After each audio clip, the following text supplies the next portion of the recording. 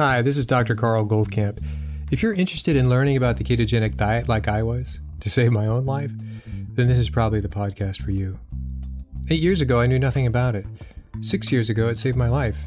3 years ago, I started researching and talking with some of the authorities in the field and attending medical conferences about this to understand why and how keto so dramatically changed my and my wife Judy's lives. The purpose of this podcast is to share our journey of discoveries with you in understanding how keto is so effective in improving so many different conditions, from obesity, epilepsy, diabetes, infertility, MS, Alzheimer's, heart disease, to name a few. So take a step away from all the hype you've probably heard and roll up your sleeves with me and join me weekly to explore this living miracle that anyone can access. We'll talk science, we'll talk food.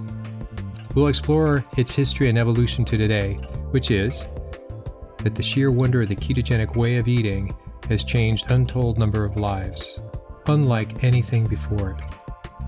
And in case I forget to mention it, please join our Facebook group, Keto Naturopath. Hi, this is Dr. Carl Goldkamp, and welcome back to another episode of the Keto Naturopath. Today, I'd like to try something that I've sort of toyed with a little before. We're going to do bits and pieces of other audio clips put together as a theme from some people that are authorities in the field. Some you've heard my name, you heard me reference them before. So we're going to talk about ketones, of course. We're going to talk about the context of Alzheimer's and about the brain. So we're going to look at a lot of the issues that have to do with ketones, glucose, ketosis, glycolysis, ketolysis, and you'll get an idea of what the brain is about. And I think that's pretty important because when we've been talking about things you can do to put off or to prevent against dementia and Alzheimer's and mild cognitive impairment. One of the people that I'd like you to listen to, and I've interviewed him a couple times, I interviewed him for a very long time over a number of podcasts, and that is Dr. Stephen Cunnane. Right now, you'll be listening to him talking at Ohio State. And let's hear what he has to say. Used by the brain, there's two different strategies. I notice on my screen that it's partly cut off, but I'm glad to see it's not cut off at the top for you. So the two strategies are that the glucose gets into the brain because it's pulled into the brain. This little stick person is pulling a glucose molecule into the brain, which is on the right. And that process occurs through the glucose transporter, and it's driven by a fall in glucose in the brain cell that's doing some job, communicating with its neighbor. So this is a process that's driven by brain activity. That's strategy number one. It's still supplying most of the fuel that the brain is going to use. But the alternative strategy is driven by ketones, and it's a push strategy. So when the ketones go up in the blood on the left, they are pushed into the brain. And this is the way the brain works all the time. If glucose goes down because you've been fasting for 24 hours, for argument's sake, insulin is down and ketones are being produced, and they will go into the brain in relation to the concentration as shown on this slide. So this is a compilation of a number of studies, which I've compiled in the publication that's noted. And you'll see on the x-axis the plasma ketones are on a log scale.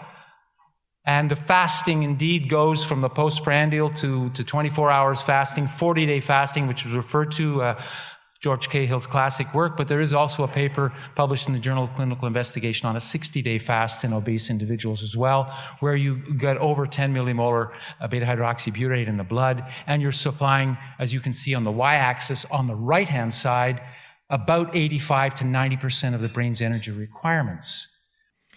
Okay, so what did you just say? There's two mechanisms, two fuels for the brain. One is glucose, obviously, and the other is ketones. What is the difference? And here's what's pretty interesting, and I hope you pick this up because it's something you can use for the rest of your life in understanding your brain fog, if you will, understanding your mental fatigue, whatever you want to call it. You'll get a sense, or understanding your MCI or lack of MCI, mild cognitive impairment.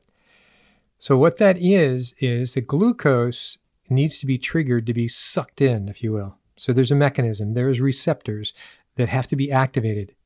And so when that gets activated, usually by insulin, that's one of the cofactors and a number of other things, but it's an active of sucking it in from the bloodstream.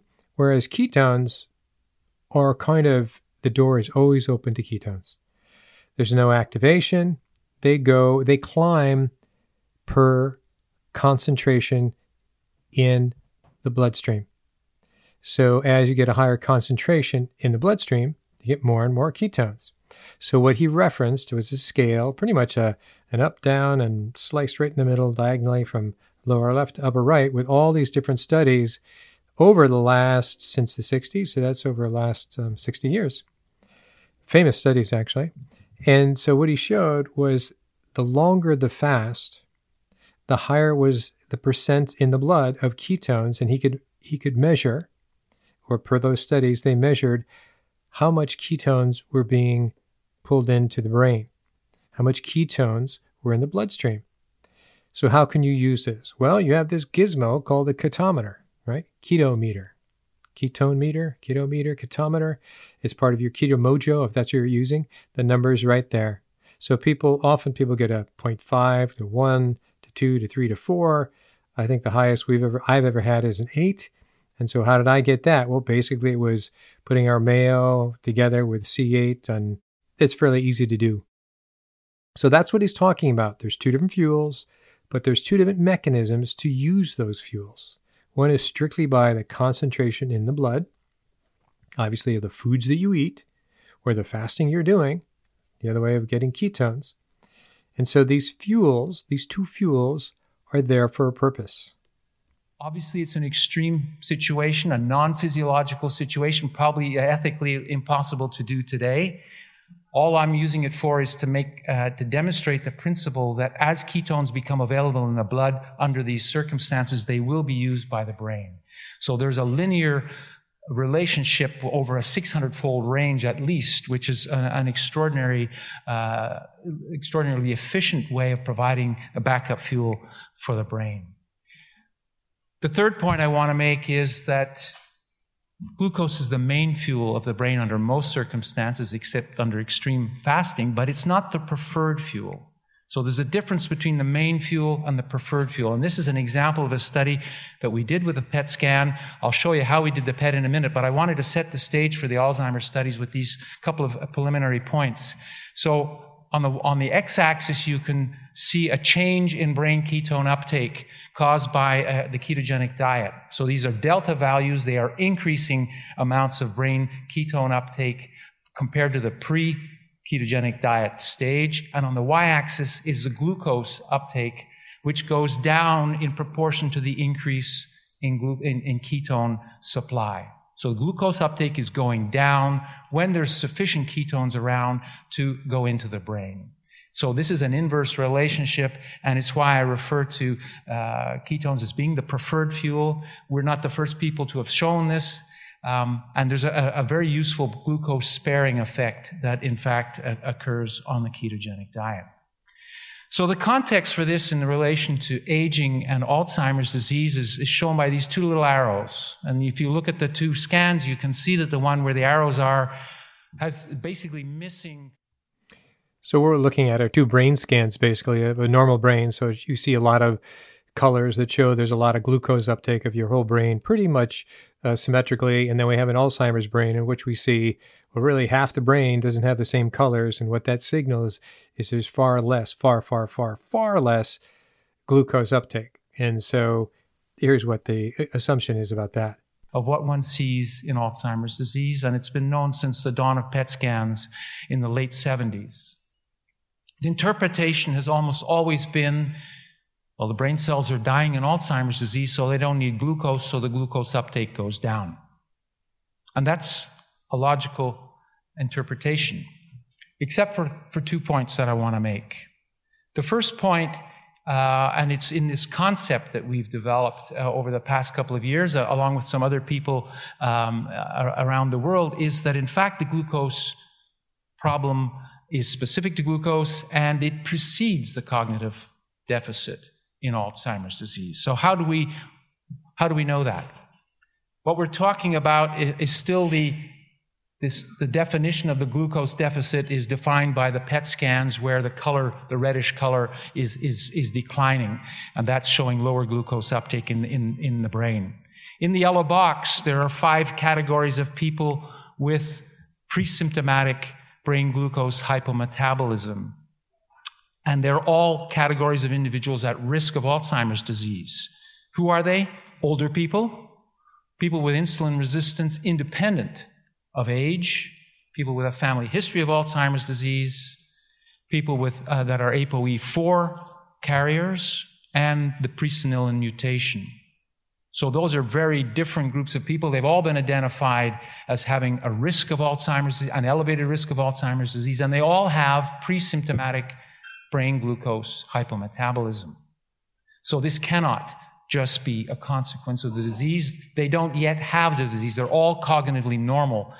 They're at risk, but they are still cognitively normal when the PET scans have been done.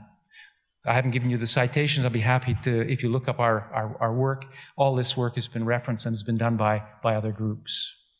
So the way we look at this now is that this latent glucose hypometabolism is in fact helping precipitate the neuropathology associated with Alzheimer's disease, deterioration of synapses, and deterioration in brain function, which is associated with cognitive decline and which is going to push down the glucose metabolism further and is going to create a vicious cycle of brain energy exhaustion and progression of the disease. So the concept is glucose hypometabolism. That simply means it's taking up less and less glucose. We don't know why, and put those categories at risk, but eventually you start seeing this on PET scan. So PET scan is the imaging that's used so you can see the glucose uptake. So the glucose speaks to the active parts of the brain. Okay, that's what a PET scan is. And so Dr. Cunnane is perhaps the first or second in the world to talk about ketones and their ketone uptake, and he's going to get to that. So the question comes, why is there a hypometabolism? Why is there less glucose being used? Actually, it's less glucose that can be used, because it turns out, and I'm sort of throwing in some of the answers far ahead of time, and that is this has come from a life in a culture that had high carbs. So your elevated glucose as a daily event was always there. So eventually, and that was too much glucose. And so your receptors in your brain, various parts of your brain, start to prevent, they block, they downregulate, they make fewer receptors, so less and less glucose can be taken in. So it's actually a protective mechanism from having too much glucose available. So you understand that? That's actually a big deal. So it's from the time of period in one's life of having consistently elevated glucose. Maybe you're not diabetic or not, but it's higher than what our genes have for the millennia been wired to or evolved to have. So it's just too high for too long, forces our brain mechanisms, our receptors for glucose to downregulate, to become fewer, which means we take in fewer. So once the glucose, there's less that we can take into our brain, and should there even be less glucose we're taking in, there's even less and less glucose. So what happens? Well, if there aren't any ketones available, these various cells start to die. And so that's what you're seeing in Alzheimer's, in dementia, in mild cognitive impairment, etc., is the death of the cells that aren't getting enough glucose. Pretty interesting, huh? Let's continue. So we could argue about whether the neuropathology comes before the latent glucose hypometabolism, but we have a way of assessing this and saying, if there are two fuels that the brain can use, what about brain ketone uptake in people at risk with Alzheimer's disease or at risk of Alzheimer's disease? If it's the same pattern as it is with glucose, then we know the neuron's completely screwed up, or the astrocyte, because it's a different transporter mechanism, it's a different access point to the Krebs cycle, it's a different pathway until you get to the common pathway. So let's explore brain ketone uptake in these conditions. So how do you do that? You do what we've called dual tracer quantitative PET imaging, and the protocol is shown here. We do the PET image with a ketone tracer, which is acetoacetate, carbon 11 labeled, short half-life, so you have time to collect the... So what we're about to talk about are two images of sets of of normal people, left and right side of the brain, mild cognitive impairment, right and left side of the brain, and Alzheimer's disease, right and left side of the brain, in terms of how much glucose is being taken up. And what we can see is a color change getting worse. So worse, less and less glucose is being taken up. And now we sort of see that as a rule. So next to that, let me just sort of plug in Dr. Cunnane again. The capacity of the brain to use glucose decreases in Alzheimer's disease, and this has been established for many, many years. If we look at the ketone uptake in exactly the same individuals, you can see that the green color, in fact, the capacity is lower than it is for glucose under the normal circumstances, but it, if anything, actually increases as you get towards.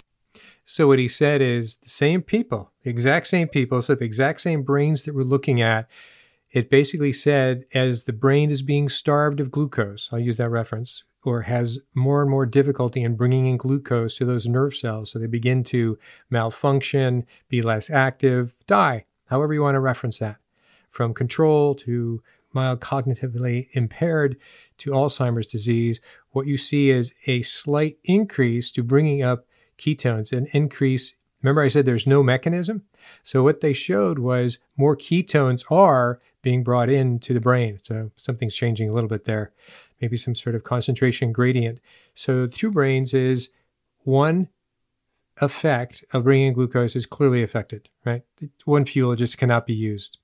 For whatever reason, can't be used. The other, through all this change in the decades or the people and in the physiology and so on and so forth, yet ketones can still be used actually better than they were right after birth.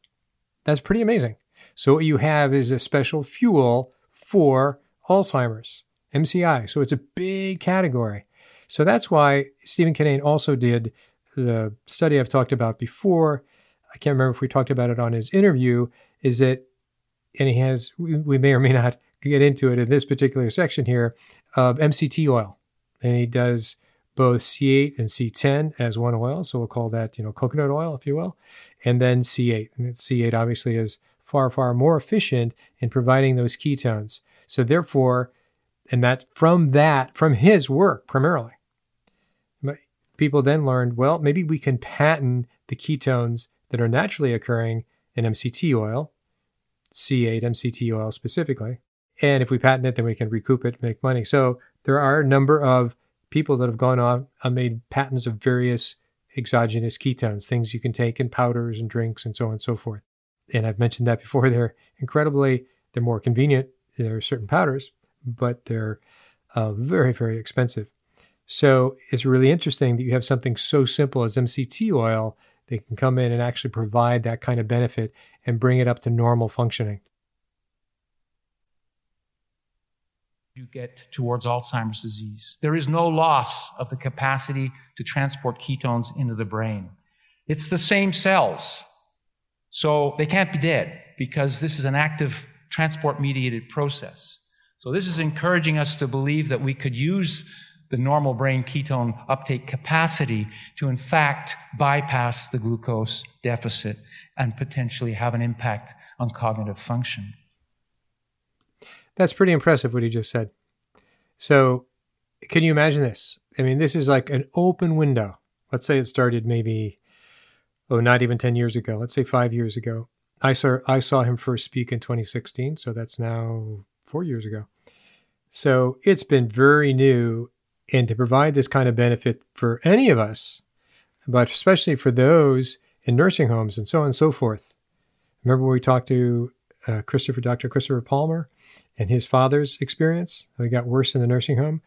Well, if they had nursing homes that provided this kind of ketogenic food, that's amazing what they would have. They would have people that would be much more preserved, active, enjoying life for those last 5, 10, 15, or 20 years, however long that they were there. So the question that is brought up by these two different fuels and some of what he cited before is that, okay, that's all fine or good. It sounds like you're saying that this is a remarkable opportunity for the brain to start using ketones as this additional fuel.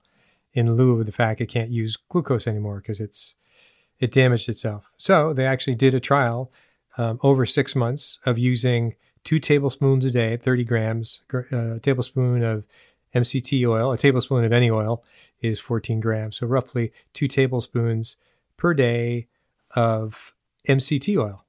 And what he found, and he referred to C8 was better than C10, C8. I don't think it would be big enough for him to make a big deal over it, but you could see that part of the graph. All right, so what does he have to say about it? Normal in mild cognitive impairment.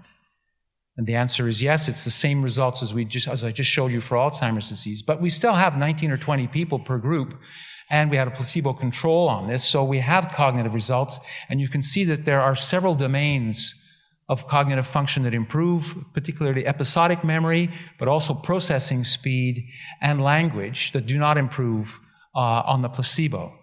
So this is encouraging, but it's not definitive because a clinical effect with a cognitive outcome would require probably closer to 100 people per group. Now we're going to look at another study strictly of mild cognitively impaired individuals from younger to older, and then we're going to do 3 subcategories of mild cognitive impairment. So what we have is mild cognitive impairment, placebo, they're not going to get any help. Then we have those who take 2 tablespoons a day of MCT oil. And then we have those who take it's 45 grams, and so that would be 3 tablespoons a day. And so what we have as a concept is that, let's say your brain needs X amount of fuel, right? Combination of glucose and ketones. It could be all ketones, it can be all glucose. And so we know over time that our ability to process ketones decline in this culture of the people we're dealing with. And so what he's noticed, and others have noticed as well, is that ability or that decline of using glucose starts in the 20s in many people. So the MCI starts a lot younger than we initially thought. And that's kind of disappointing for many of us. And if you had to study for college exams later on in life, now you know why it was harder for you than the younger people. It was your ability to use these fuels. But it's really interesting in these 3 categories of MCI that it's real straight, they're all the same limited amount of using glucose. Yet the difference to make sure they got into the gap of, call it viability, to have a cognizant brain, you needed to make up that energy gap. So you added 2 tablespoons a day. That brought it up into the low part of the gap. Then you added 3 tablespoons a day. That brought it up almost to normal. And I'm sure 4 by the outcome here would have been a normal brain of mild cognitively impaired person. That's very impressive. Let's see what he has to say about this. I know it's a little technical, but I think for you to know this and to hear this is a lot better than just thinking, I just think there's too much fraudulent information in this whole keto realm, and it's just nice to hear somebody, splicing away the facts. So we look at this now in terms of the green band in the middle here. What is the energy rescue or the gap in energy supply to the brain that we're trying to fill? So let me take you through this. The bar on the left here is the young, healthy controls. And their energy supply is there in the normal group, so they're at 100%. And their brain energy is coming, as you can see in the table at the bottom, about 95% from glucose and about 5% from ketones, using the dual tracer ketone PET imaging. So that's the young healthy controls. Older healthy controls, we got about 30 people in that group, and you can see that the total height of the bar is lower. The ketone contribution is a bit lower. It's not that the K value for the ability to take up the ketones goes down, but in fact, plasma ketones drift downwards as you get older. So their contribution to brain energy metabolism goes down. But it's glucose that is going down in principle here, mostly from 95% contribution to about 89%. But they're all cognitively normal still. Then you go to MCI, which is the middle bar, and the value has gone down a little further. So there's still a significant drop in glucose, although the ketone uptake is still the same as it was in the healthy older people. Then the second bar from the right is the trial I just mentioned, the BENEFIC trial, in which the MCI patients were on 30 grams a day of the MCT. And now we've helped restore them into closer to the healthy elderly with the ketones, which are now contributing twice as much as they were in the healthy elderly, but the glucose contribution has not been changed by the MCT supplement. So this is suggesting to us that if we want to get a more complete reversal of the energy deficit, we're going to need to get into 45 grams a day, roughly speaking. And that was going to put us somewhere between the healthy elderly and the healthy young, which seems like a reasonable place to be. We might be able to get right up to this 100% value perhaps with a ketone ester or some other supplement. We're still exploring that. So this is telling us what our therapeutic target is. It's giving us a dose that we should be looking for in order to accomplish this particular goal. This is the same slide, but it's a little busier now because I've added the Alzheimer's group here. So from the MCI, we get a further decline to a value of a deficit of about 19% in early Alzheimer's disease. So a person with early diagnosis of Alzheimer's disease, day in, day out, is facing a 20% energy deficit in their brain. Constantly. MCT is one way to help correct that, as we show you here, but you can see that the group next to the Alzheimer group here is an exercise group. And in fact, exercise helps get glucose more into the brain. It also helps get ketones into the brain without a ketogenic supplement at the same time. It's helping to increase the K value, the number of doors into the brain. So let me go over what he just said. We talked about the MCI. I'm not going to go into that. The more MCT oil, the better. He now mentioned, well, we could actually bring it up to 100%, just like the young people were, by giving them maybe ketone esters and so on. We'll find out. And then the next graph was about Alzheimer's. And so he had 4, sections of Alzheimer's with MCT and without. The first thing you notice is they have far lower functioning ability to use glucose. So they have a bigger gap to make up. So they're far more deficit. So one, just exercise alone increased the ability to use glucose and increased the ability using ketones. He mentioned the ketone plasma level concentrations decrease with age. So that's a big deal. So exercise, and when he means exercise here, it's cardiovascular. So we go from there, and then you could see the ketone levels would come up with the MCT, but not as high as the mild cognitively impaired. So I'm going to stop here on this particular topic because he's gone into it, and he's the guy who knows, and he verified that over age and condition, you have a decline in the brain's ability to use glucose. That changes only with exercise, and if you add ketones, that will make up for some of the energy deficit, maybe 100% if you're not impaired that much. So let's pause here, and just what I expect you to know, there's 2 fuels, the efficiency varies, and be aware of that. One point that I thought was very important to make, and I've chopped up some of his presentation, is that we haven't talked about the ketogenic diet. We just talked about the supplement, quote unquote, the supplement of the medium chain triglycerides, it's MCT oil, and how that alone and giving it to these impaired individuals helped, that with exercise. Now to that, and this is a chapter of his presentation, add the ketogenic diet and add the supplements, and you got an incredible return for your money. And he showed set of brains pre-ketogenic diet using their ketone uptake, which was not at all. And those on the ketogenic diet, ketone uptake was very high. So don't think that you're taking a supplement in lieu of the ketogenic diet.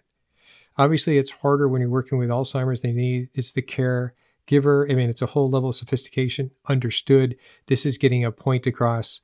And he mentions it is difficult to get this kind of research done because you're dealing with people that are maybe not completely aware of what they're doing, and they need this to be sort of implemented to them, for them, and with them in that regard. But interesting. So ketogenic diet and the MCT is a big boon, whether you need the exogenous ketones or not. Another question for another answer at another time. And it's stacked with big financiers, is my point. Maybe I'm too skeptical. And to add to the point that I just made, is if you see the amount of energy that is needed for the brain to operate, we'll call that 100%, right? So they measure the young versus the old. And so you're trying to make it up with the combination of fuels. But what is interesting with the ketogenic diet only, so now that's a big word because we don't know, did you start last week? Have you been doing it a couple of years? It's a big transition. But on a ketogenic diet, you can get up to 113% of utilization of total energy. That's glucose and ketones. So you have a more hyper-functioning brain on the ketogenic diet than a functioning brain on the regular carb, standard American diet, whatever you want to call it, a non-ketogenic diet. I find that's amazing when you think about, well, not just getting older and cerebral vitality, but you think, I would have loved to have this when I was in medical school and these other things. You really focus, get these things down, stay there, and it's just very important. So 113% on the ketogenic diet is far better. And let's see what he has to say here on that particular point. For reasons that I don't need to explain. They're both about 100, but in fact, you can get to 113% or so on a ketogenic diet. There's more energy getting into your brain on a ketogenic diet than there is on a typical Western diet. So there's not just a therapeutic effect, but potentially a cognitive benefit in those that are not facing aging-associated cognitive decline. Isn't that amazing? Isn't that amazing? So think about that whole world of people trying to take supplements for their brain.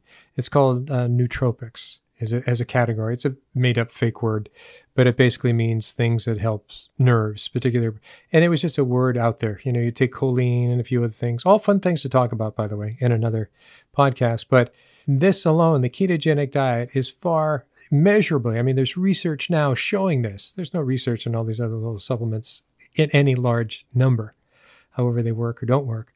That's just incredible. So I'm over the moon on this one particular fact. I hope you are too, because it's something everybody can use. It pulled it away from any sort of pathology and said, this is something everybody can do, should do in terms of brain energy, useful brain energy. I want to finish up this particular thought that he's working on, and we're coming back to that image of a control versus Alzheimer's. And we see in the back part of the brain, behind the ear, so they call it the parietal area, they're darkened areas. They're not the bright red. They're impaired. They cannot bring up the glucose. And so here he's going to summarize what that's about and what he feels can be done. And I just think it's a wonderful thing to share, and it's straight from the horse's mouth. And it's a little on the technical side, but I'm hoping not too much, and I hope you enjoy this. I just want to come back to this image and say that those arrows are definitely a consequence of the disease, but they're also contributing to the disease. They are present, the arrows are present before the disease starts, and it's a glucose-specific problem. That brain energy rescue by ketones is definitely feasible in mild cognitive impairment. It's feasible in Alzheimer's disease. What we're trying to do is basically let the brain have the luxury of thriving in a fuel environment that you were born into. And the fourth point is that the cognitive benefits still need to be better defined, as well as the mechanism of action. We don't know if it's, as alluded to earlier today, we don't know if it's just a fuel effect or whether there's some signaling effects, whether there's some anti-inflammatory effects, whether they're even affecting the pathology in the brain in this situation. So I want to finish by thanking a terrific... Now I'm going to jump to another audio by two other people speaking, both interesting people, and I've seen only one of them speak personally, and the other learned of, but the conversation is very interesting. So this is from the podcast, A Diet Doctor, and he's talking to a professor, doctor, an academician from Brigham Young University, Ben Bikman. And we're talking about, this is just adding on to Alzheimer's and what he now knows of Alzheimer's and a little study that he's done, which I thought would be a really interesting thing to add. So you understand the process of Alzheimer's, dementia, MCI as a collective, and as a collective and similar in the sense of their inability or worsening ability to use glucose and their unimpaired ability to use ketones. Let's see what Dr. Bikman has to say. Truly, and I mean it, what a tragedy, especially when we look at it in the context of diseases of Alzheimer's or overt or genuine instances of glucose hypometabolism, although this is a tangent. But when we know that in Alzheimer's disease, the brain cannot use glucose as well. We are just about to publish a paper looking at gene expressions from different sections of the brains, human brains postmortem, looking at glycolysis genes in brains of normal brains versus brains with dementia versus ketolysis, the ability of the brain to use ketones. Really? Whether the brain dementia or not, ketolysis gene expression perfectly normal. Glycolysis gene expression not at all. Interesting. And I'm talking about p-values of 10 to the negative 9. I mean, these are massively beyond any hint of coincidence. Yeah. The brains, dementia brains have a compromised ability to use glucose. And we know this in human studies looking at glucose tracking to the brain, radio imaging. And sure enough, if the brain can't use glucose, there's only one other fuel. That's the ketone. But anyway, our fear of ketones means people don't want them at all. But back to my story, I would see... That's pretty much the last point I wanted you to make is like even on autopsy, postmortem, even on autopsy, the difference was you had unimpaired ability per gene expression, which means, the genes are still viable to use ketones, unimpaired. Whereas those who had impaired dementia was the category he used. They were very impaired. The ability to use glucose was very impaired. And that's amazing. That's a big, big deal. So I hope you got that as a take-home message, that the ability for our brains to use ketones has always been there since birth. I left that part off. I thought that'd be way too long of a whatever kind of podcast we're doing today. And that it's something you really, the information there is now undeniable. So how you choose to get there is entirely up to you. And I mean, that's certainly what I am about. I'm about broadcasting this and making sure that everybody is aware of this, that wants to be aware of it. And that is just so much interesting information that is coming out in the last couple of years, the last 5 years, maybe the last 10 years, that makes us look twice at this diet, quote unquote diet, that has been around really forever. So with that, I am going to close because we have to put all these pieces together and make a podcast. I hope you enjoyed it. I hope you got something out of it. And what I'm going to do is link in the podcast that you got pieces of. And until next time, this is Dr. Carl Goldkamp. Hi, this is Dr. Goldkamp. I just wanted to encourage you to send in your questions to drgoldkamp@ketonaturopath.com.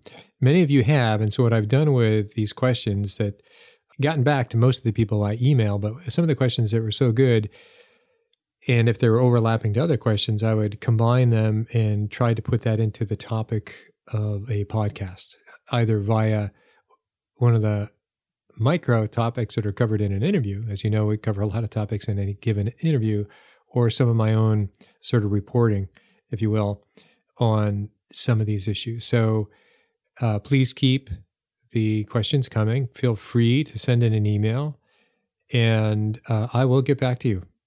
One thing I want to say, a number of questions have come in which I've given this answer and the email didn't work. So just make sure that you're receiving at the same email that you sent it in. And I think that might have been the difficulty. So I look forward to your questions. I just wanted to make sure that you knew that I'm open to answer your questions. And I think this world of keto is not just black and white. You know, it's nice that it's simple, but it's not simple for some. I'm really trying to, go down as any of you who have listened to all my podcasts. We started way back when, History of Evolution and epilepsy and so on and so forth. Now we're seeing some tremendous overlap in various mental disorders, such as schizophrenia or neurological disorders that are not just epilepsy. And also, just for people in losing weight, it's sometimes pretty complicated for them to engage in keto, and so they need some help. And so that's the whole point of, at least that's what I think I'm doing, is exploring the world of why are there other factors. And so in exploring some of those other factors, we've covered addiction, we've covered hormones, we've covered nutritional deficiencies, we've covered certain metabolic lab results, and we'll go further. We'll even get to more on genome and aspects. So these are all just contributions that make for an obstacle for some people to engage easily in the ketogenic diet. This is my belief, and these are the things that I've discovered. And I think other people have discovered some of these things, but not ever put them together. So stay listening, send in your questions, and I will definitely get back to you. Bye-bye.